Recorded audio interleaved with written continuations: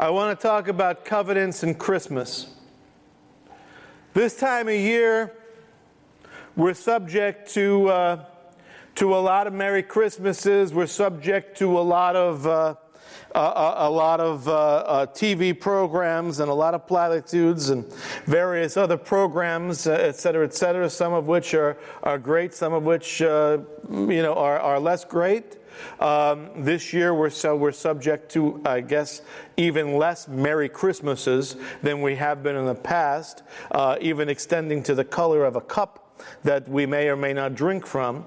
But it doesn't affect me whatsoever, and it shouldn't affect any believer whatsoever, because let the world do what the world always does. We will worship the King. As for me and my house, we will serve the Lord.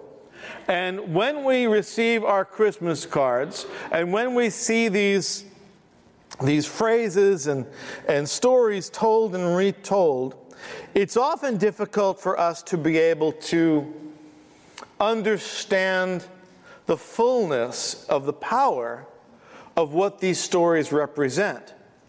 Am I telling you, am I to be understood as saying that without this particular message that I'm going to preach today and part 2 next week, that we would be left with a little less understanding regarding our understanding of Christmas, however many Christmases we've observed all our lives?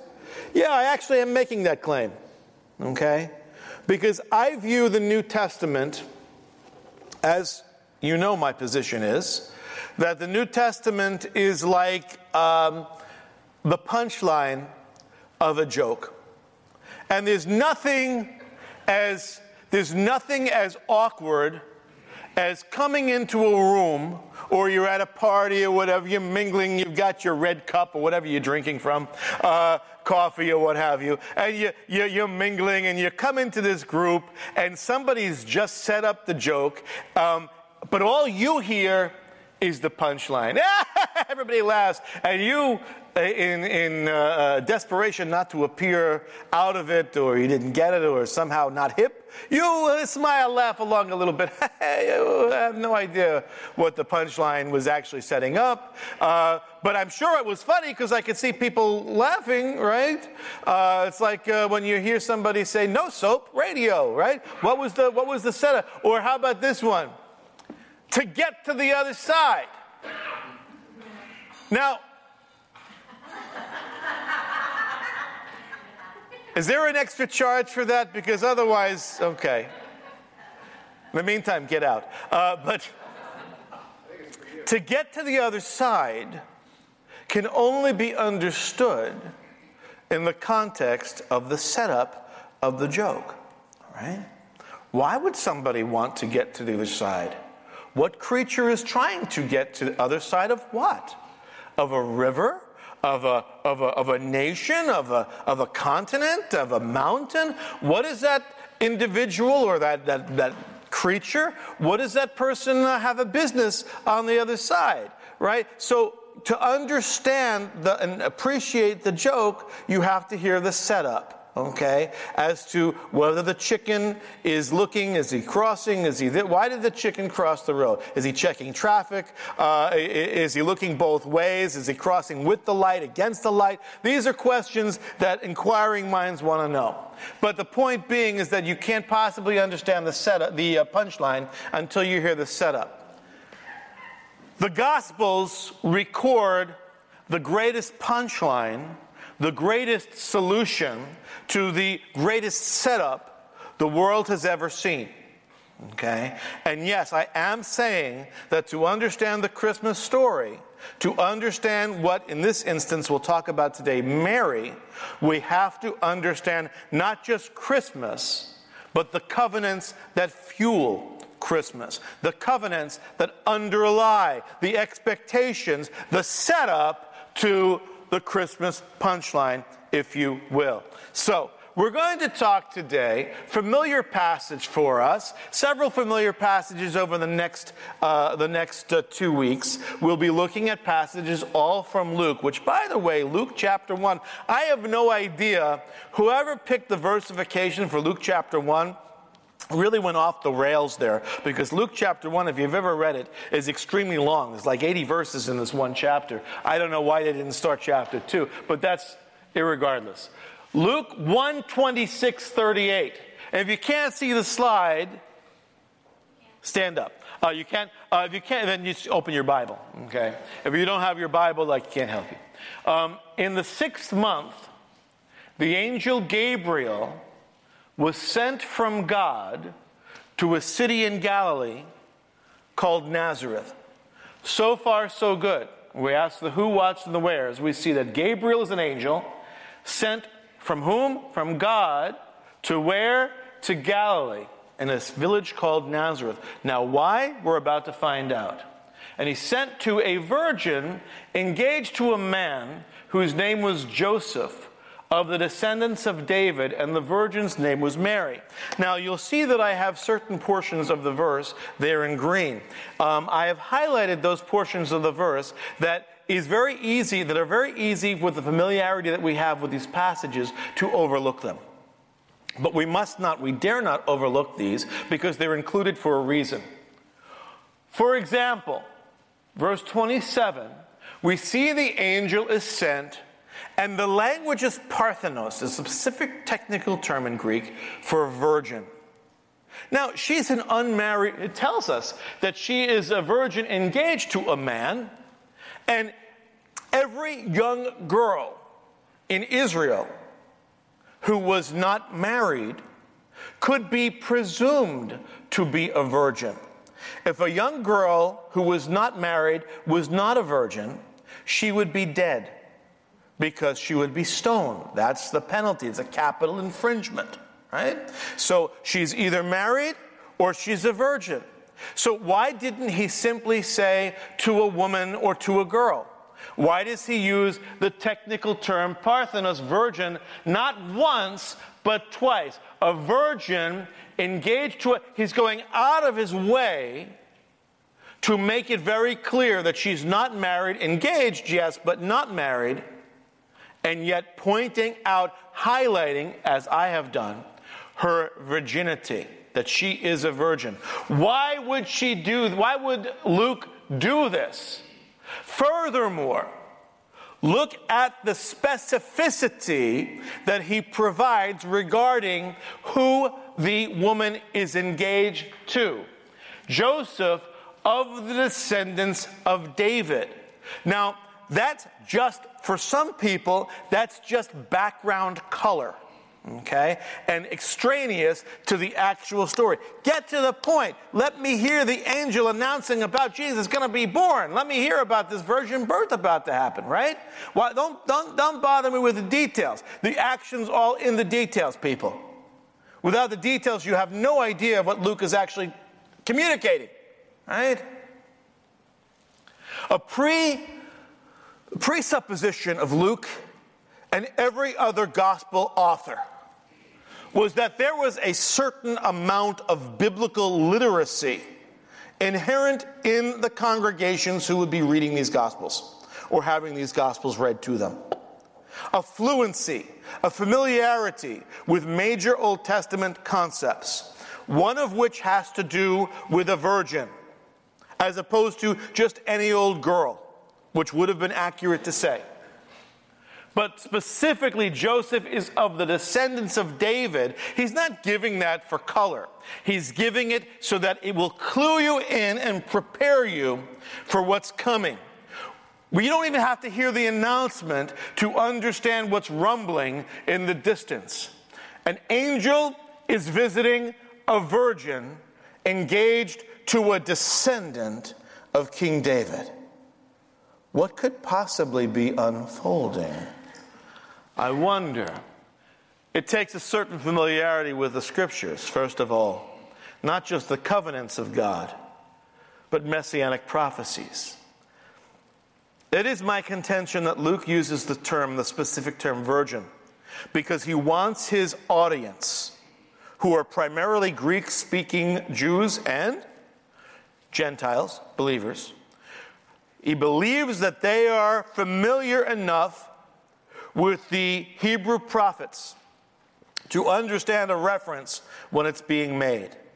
There is a famous virgin, a famous Parthenos in the Septuagint, who is referenced in Isaiah 7 in regard to a future king who will be unique. Look at this passage. Therefore the Lord himself will give you a sign. Behold, a virgin.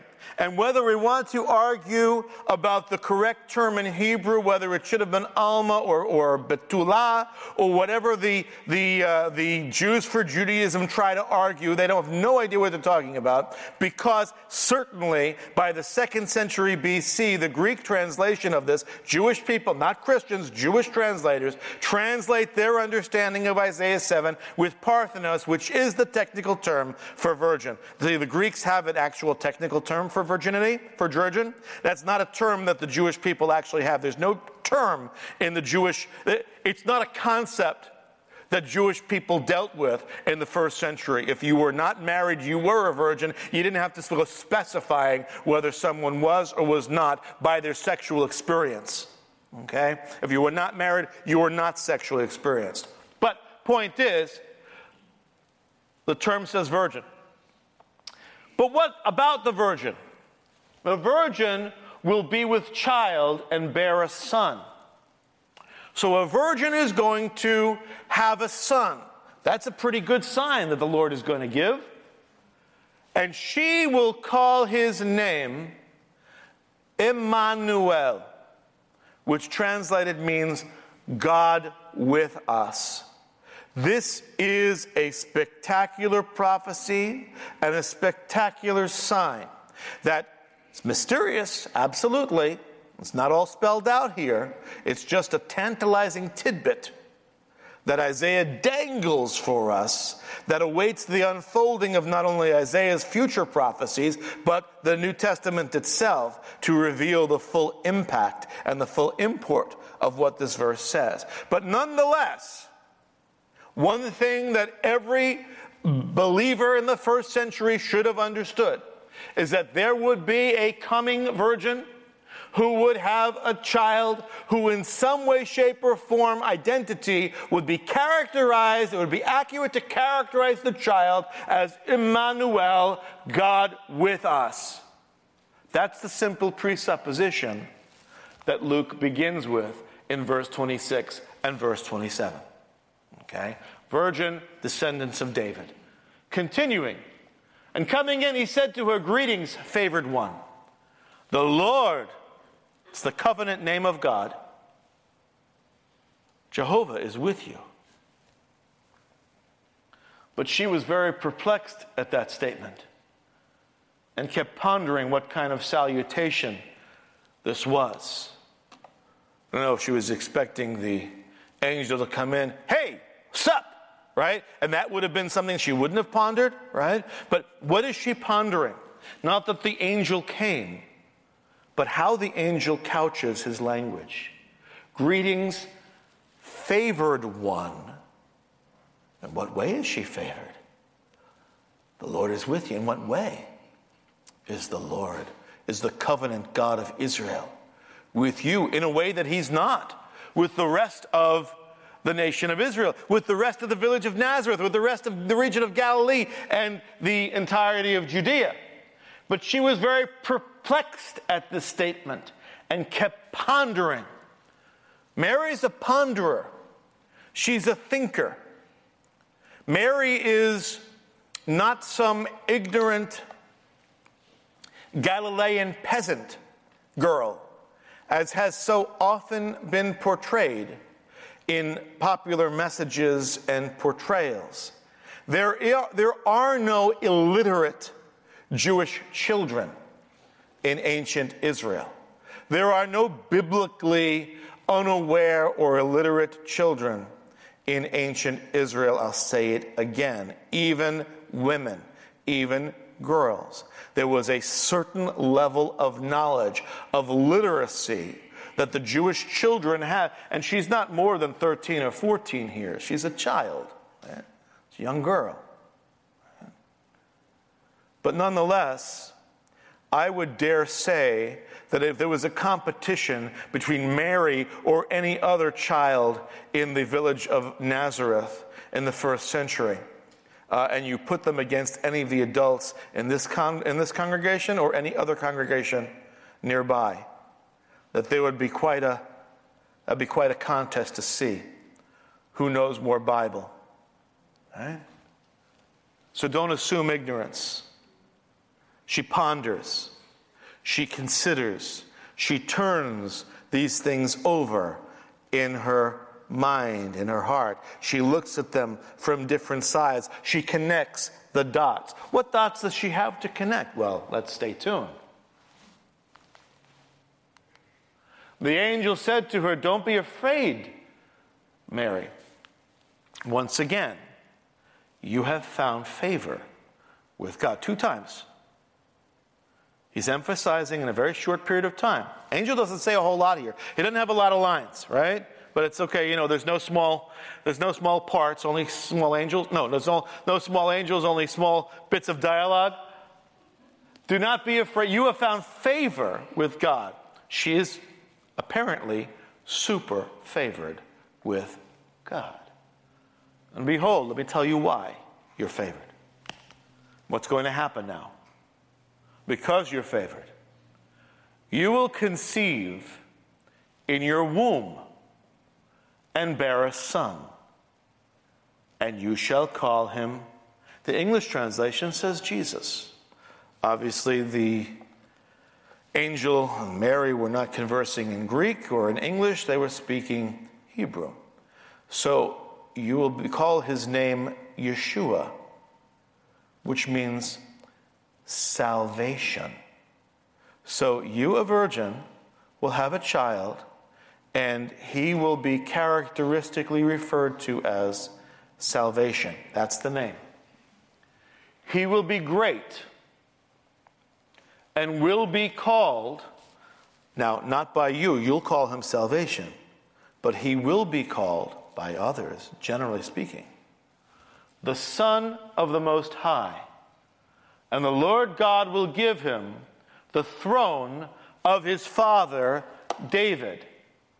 And he will reign over the house of Jacob forever, and his kingdom will have no end. This is very familiar language for us. Anybody who's ever received a Christmas card has read this passage. We're familiar with it. But it's so interesting how people can hear this covenantal language and yet completely overlook it and hear something else. He is the Son of the Most High because he'll be given the throne of his father David. And he'll reign over the church. Is that what it says? Does it say he'll reign over the church? Does it say he'll reign over the world? It says he will reign over the house of Jacob. Who is the house of Jacob? Israel. This is a Jewish king that the angel is telling her is coming. There is a Jewish king who is coming. He is going to rule on the throne of his father David. Now, David's throne had been unoccupied at this point for 6 centuries. Roughly. They're currently under Roman occupation. And even some 63 years earlier, before the occupation, they had for 100 years a free and independent kingdom. It was a Jewish kingdom. It was the Maccabean kingdom. That's what we celebrate Hanukkah about, right? But that even the Maccabees didn't rule on the Davidic throne. Why didn't the Maccabees rule on the Davidic throne? Because they were not descendants of David. They were priests. They were children, descendants of Mattathias Maccabee, who initiated the revolution. He's a priest. And the Maccabean rulers for 100 years were priest kings, not Judean Davidic kings. So the Davidic throne had been unoccupied. The last time somebody occupied, Babylon came and overthrew, and that was the end of that. And they waited in the occupation of the time in between for a Davidic descendant to rise up, breaking off the shackles of Gentile oppression, to rule over Israel from the legitimate throne of David as a true son of David. But what's furthermore, this is not hyperbole, he will reign over the house of Jacob, over Israel. How long? Forever? Some kings ruled a good long time. David ruled a really long time, 40 years. Saul before him, 40 years. Solomon, 40 years is a good run. It's a generation. But that's not forever. This king is going to be different. This son of David will rule forever. And his kingdom will have no end. At this point, the reader and Mary are beginning to put together a couple of pieces of data from the Old Testament, from the Hebrew Scriptures. One of which, of course, is that Isaiah 7 passage, the virgin will conceive, bear a son who will be called God with us. Emmanuel, some supernaturally charged individual. And now we have an immortal individual who will reign over Israel forever.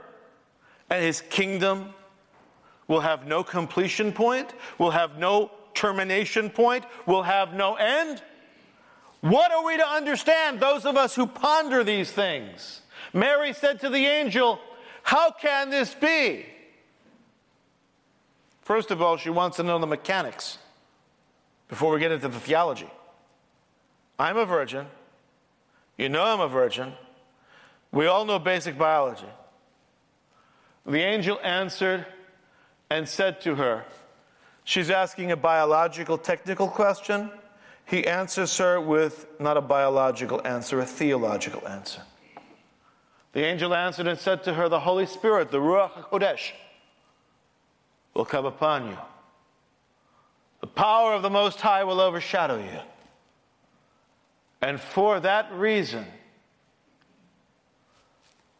for what reason? For the reason of a supernatural conception that is absent the DNA of a male. For that reason, the Holy Child shall be called the Son of God. So, how are we to coalesce the ideas of Son of God and King who will have no end to his throne and descendant of David? How are we to put these together? The Davidic covenant is the key. What is the Davidic covenant?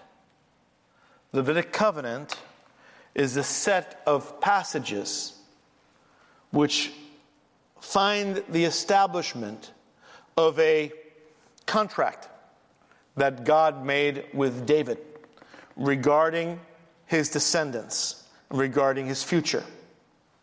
It's an unconditional set of promises that God made to David of one, a perpetual dynasty. In other words, the only legitimate kings that will ever rule over the house of Jacob will be Davidic kings, a perpetual dynasty. Secondly, an unshakable kingdom, that no matter what happens, this kingdom will not fall. This kingdom, ruled over by your descendant, will not be overrun. That certainly was not true in David's day, certainly while David's immediate descendant, Solomon, his kingdom split. So we can't be talking about Solomon. And future descendants of David? Well, as we've pointed out, the Babylonians destroyed the Davidic kingdom, 586 BC. So we must be talking about something future, far future from David. Perpetual dynasty and an unshakable kingdom. But the third promise, the third major component of the Davidic covenant, is an eternal throne. How could one king guarantee perpetual dynasty, unshakable kingdom, eternal throne? We know it has to be a son of David. We know he has to be strong enough to be able to maintain against all comers the power of his kingdom. But the only way to maintain an eternal throne is to have a descendant who is in some way immortal, who does not have to consider whether death will stop him from his ability or halt his rule in any way. So perpetual dynasty, unshakable kingdom, eternal throne. And this is an indissoluble covenant that, come what may, cannot be broken, in which David promised that one of his descendants would rule over Israel, and here's the key: forever. Let's take a look. By the way, there's a parallel passage. We're in 1 Chronicles 17, which is almost exactly the same language. We'll find it in a different place. If you can't find Chronicles, maybe you have better luck in Samuel, because it's in 2 Samuel. And it's always easy to remember, because 1 Chronicles 17 is paralleled by 2 Chronicles 7. So lucky 7, number of perfection, is always in the Davidic covenant here. But we're going to read 1 Chronicles 17 and just a portion of it, 11 through 14. When your days are fulfilled, that you must be with your fathers. In other words, when you croak, when you die, that I will set up one of your descendants after you, who will be of your sons. Yeah, Solomon, of course, right? He's next in line for me. And I will establish his kingdom. So maybe it's Solomon, maybe it's not. Let's see. Of course, we know it's not Solomon. But one of your sons, son of David. See the terminology that we've already seen in Luke, son of David. He will build for me a house, and I will establish his throne forever. Does that sound familiar here? Right? His kingdom will have no end over the throne of his father David. That's covenantal language, comes directly from the Davidic covenant. I will establish his throne forever. That was not Solomon. That was not any Rehoboam, no way. Right? It was none of the descendants. I will be his father, and he shall be my son. He shall be my son. Really? They'll be called the Son of God. He will be my son. This is covenantal language. Verse 14, I'm skipping just a little bit there. But I will settle him in my house and in my kingdom forever, and his throne shall be established forever. See the concepts that are laid out. The setup is laid out in the Hebrew Scriptures. The payoff, the punchline, if you will, is found in the first chapters of the Gospels. Okay? In this story that Luke relays to us. Right? And without an understanding and appreciation of the Davidic covenant or of Isaiah's prophecies, it's very difficult to appreciate the significance. And so when you receive that Christmas card that says he will rule over the house of Jacob forever and his kingdom will have no end, most of us, just because we haven't considered the setup, read, oh, he'll be king of the world and he's the Messiah of everybody and he's ruling over the church. But the church is not Jacob. We're not replacement theologians. We're not supersessionists. We believe the Bible says what it means and means what it says. Well, aside from the Davidic covenant, what else should we be referencing in regard to it's called the Annunciation, by the way, this announcement that the angel makes to Mary? Oh, Isaiah 9. Just a mere 2 chapters, a stone's throw. Turn the page from 7, and you'll see chapter 9. And this is a famous, again, Christmas card ready, but without context, you really don't understand the punchline. A child will be born to us. A son will be given to us. What reference is that coming from? Is that coming from out of outer space? It's coming from chapter 7.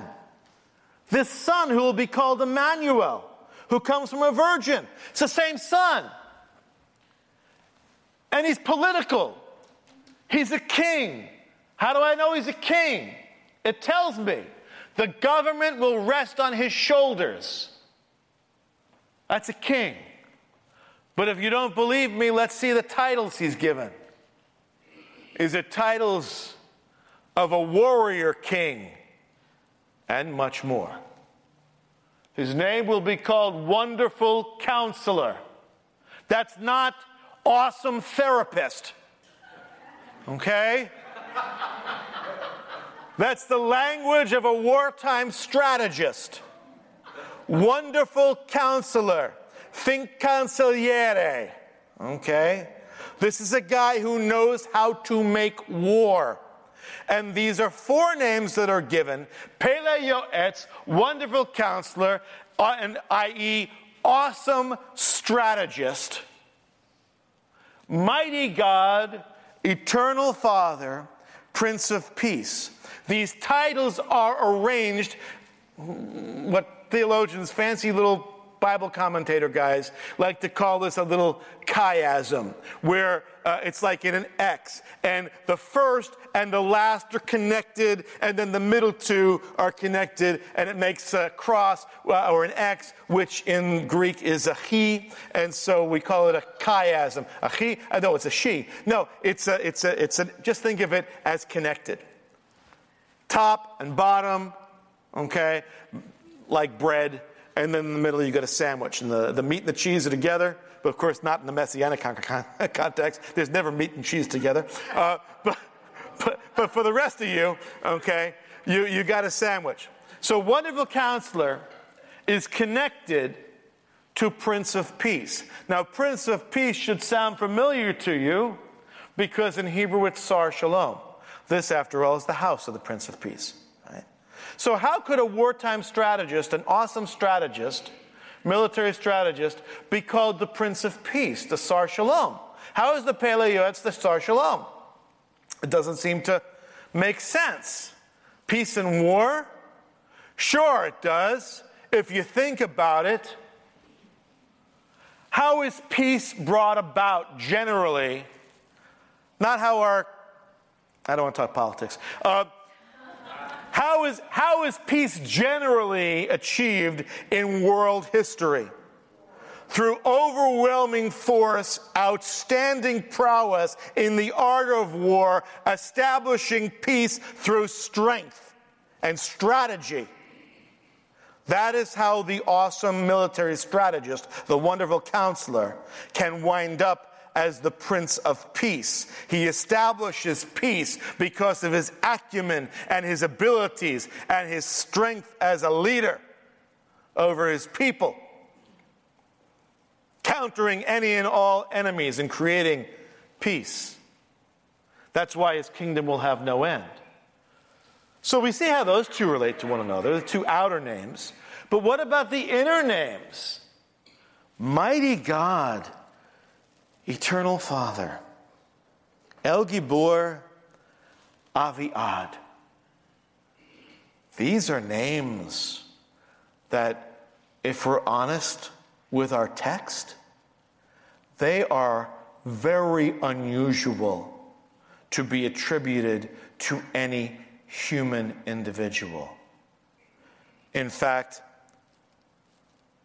you don't see them attributed to human individuals. El Gibor, to call a man El Gibor? Maybe it's hyperbole. But you can get away with hyperbole once. But then to call him Aviad, Father of Eternity. I don't like Eternal Father, actually, because people get confused. They say, well, how could it's a Trinity, and he's the Son, he's not the Father. Different context, okay? Father of Eternity. Right? He is most assuredly a king, but much, much more. Remember, the Davidic covenant promises a perpetual dynasty, an unshakable kingdom. You can get those from Wonderful Counselor and Prince of Peace. But the eternal throne can only come from the individual being, Father of eternity and mighty God. There will be no end to the increase of his government, or of shalom, of peace, on the throne of David and over his kingdom. You recognize this from Luke? From the angelic announcement? To establish it and uphold it with justice and righteousness from then on and forevermore. The zeal of the Lord of hosts will accomplish this. Mary could not possibly understand what the angel had to say to her without a knowledge of the prophecies and the covenants. Do the covenants belong with Christmas? Absolutely. Without the covenants, Christmas is just a time for giving gifts and singing songs. It's the covenants that fuel the fact that the world has been invaded by the God-man, the Son of David, who, although he's not ruling now on the throne of David, will most certainly do so in the future. It's just that his ministry, his work, required a major detour along the way, on the road to establishing world peace and his unending dominion. But what is Mary's response? How does Mary respond in just a few verses later in 146? This section, and we're not going to get into the section right now. I'm just going to tease it for next week. It's called the Magnificat. Why is it called the Magnificat? Because it's such a magnificent poem. You know what the Magnificat is? It's called Magnificat because the first word in Latin is Magnificat, right? Magnified. My soul magnifies the Lord. And it's the Magnificat, which we will get into. There's two songs, two passages we're going to get into next week from Luke.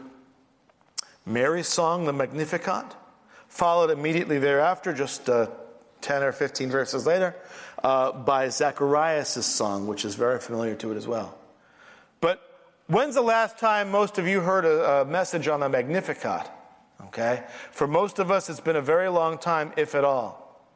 And yet it's a very significant portion of Scripture, because it's one of the very few portions of Scripture that is written by a woman. Luke didn't write the Magnificat. He just transcribed it. Mary composed the Magnificat. A lot of people, they say of the Magnificat, couldn't possibly be Mary's because it's too sophisticated for an uneducated Galilean peasant girl growing up in a village. To which I say, perhaps your presupposition needs to be adjusted. So either you want to posit that Mary didn't write it, or if she did write it, it required a level of sophistication that most of us never considered Mary to have. A level of biblical literacy and knowledge, and a relationship with the Lord and with his covenants that most of us don't ourselves possess. And she begins with these wonderful lines, "My soul exalts the Lord. My spirit has rejoiced in God my Savior. Interesting, considering that Yeshua means Savior or salvation. Right? That's just a tease. Why are those verses, why are the ones in green? Why did I highlight them? What did Mary mean? What is she referencing? Is she referencing a prophecy? Is she referencing a covenant? Or is she referencing something more? An earlier song, an earlier prayer by a much earlier woman of faith whom Mary tips her hat to, so to speak.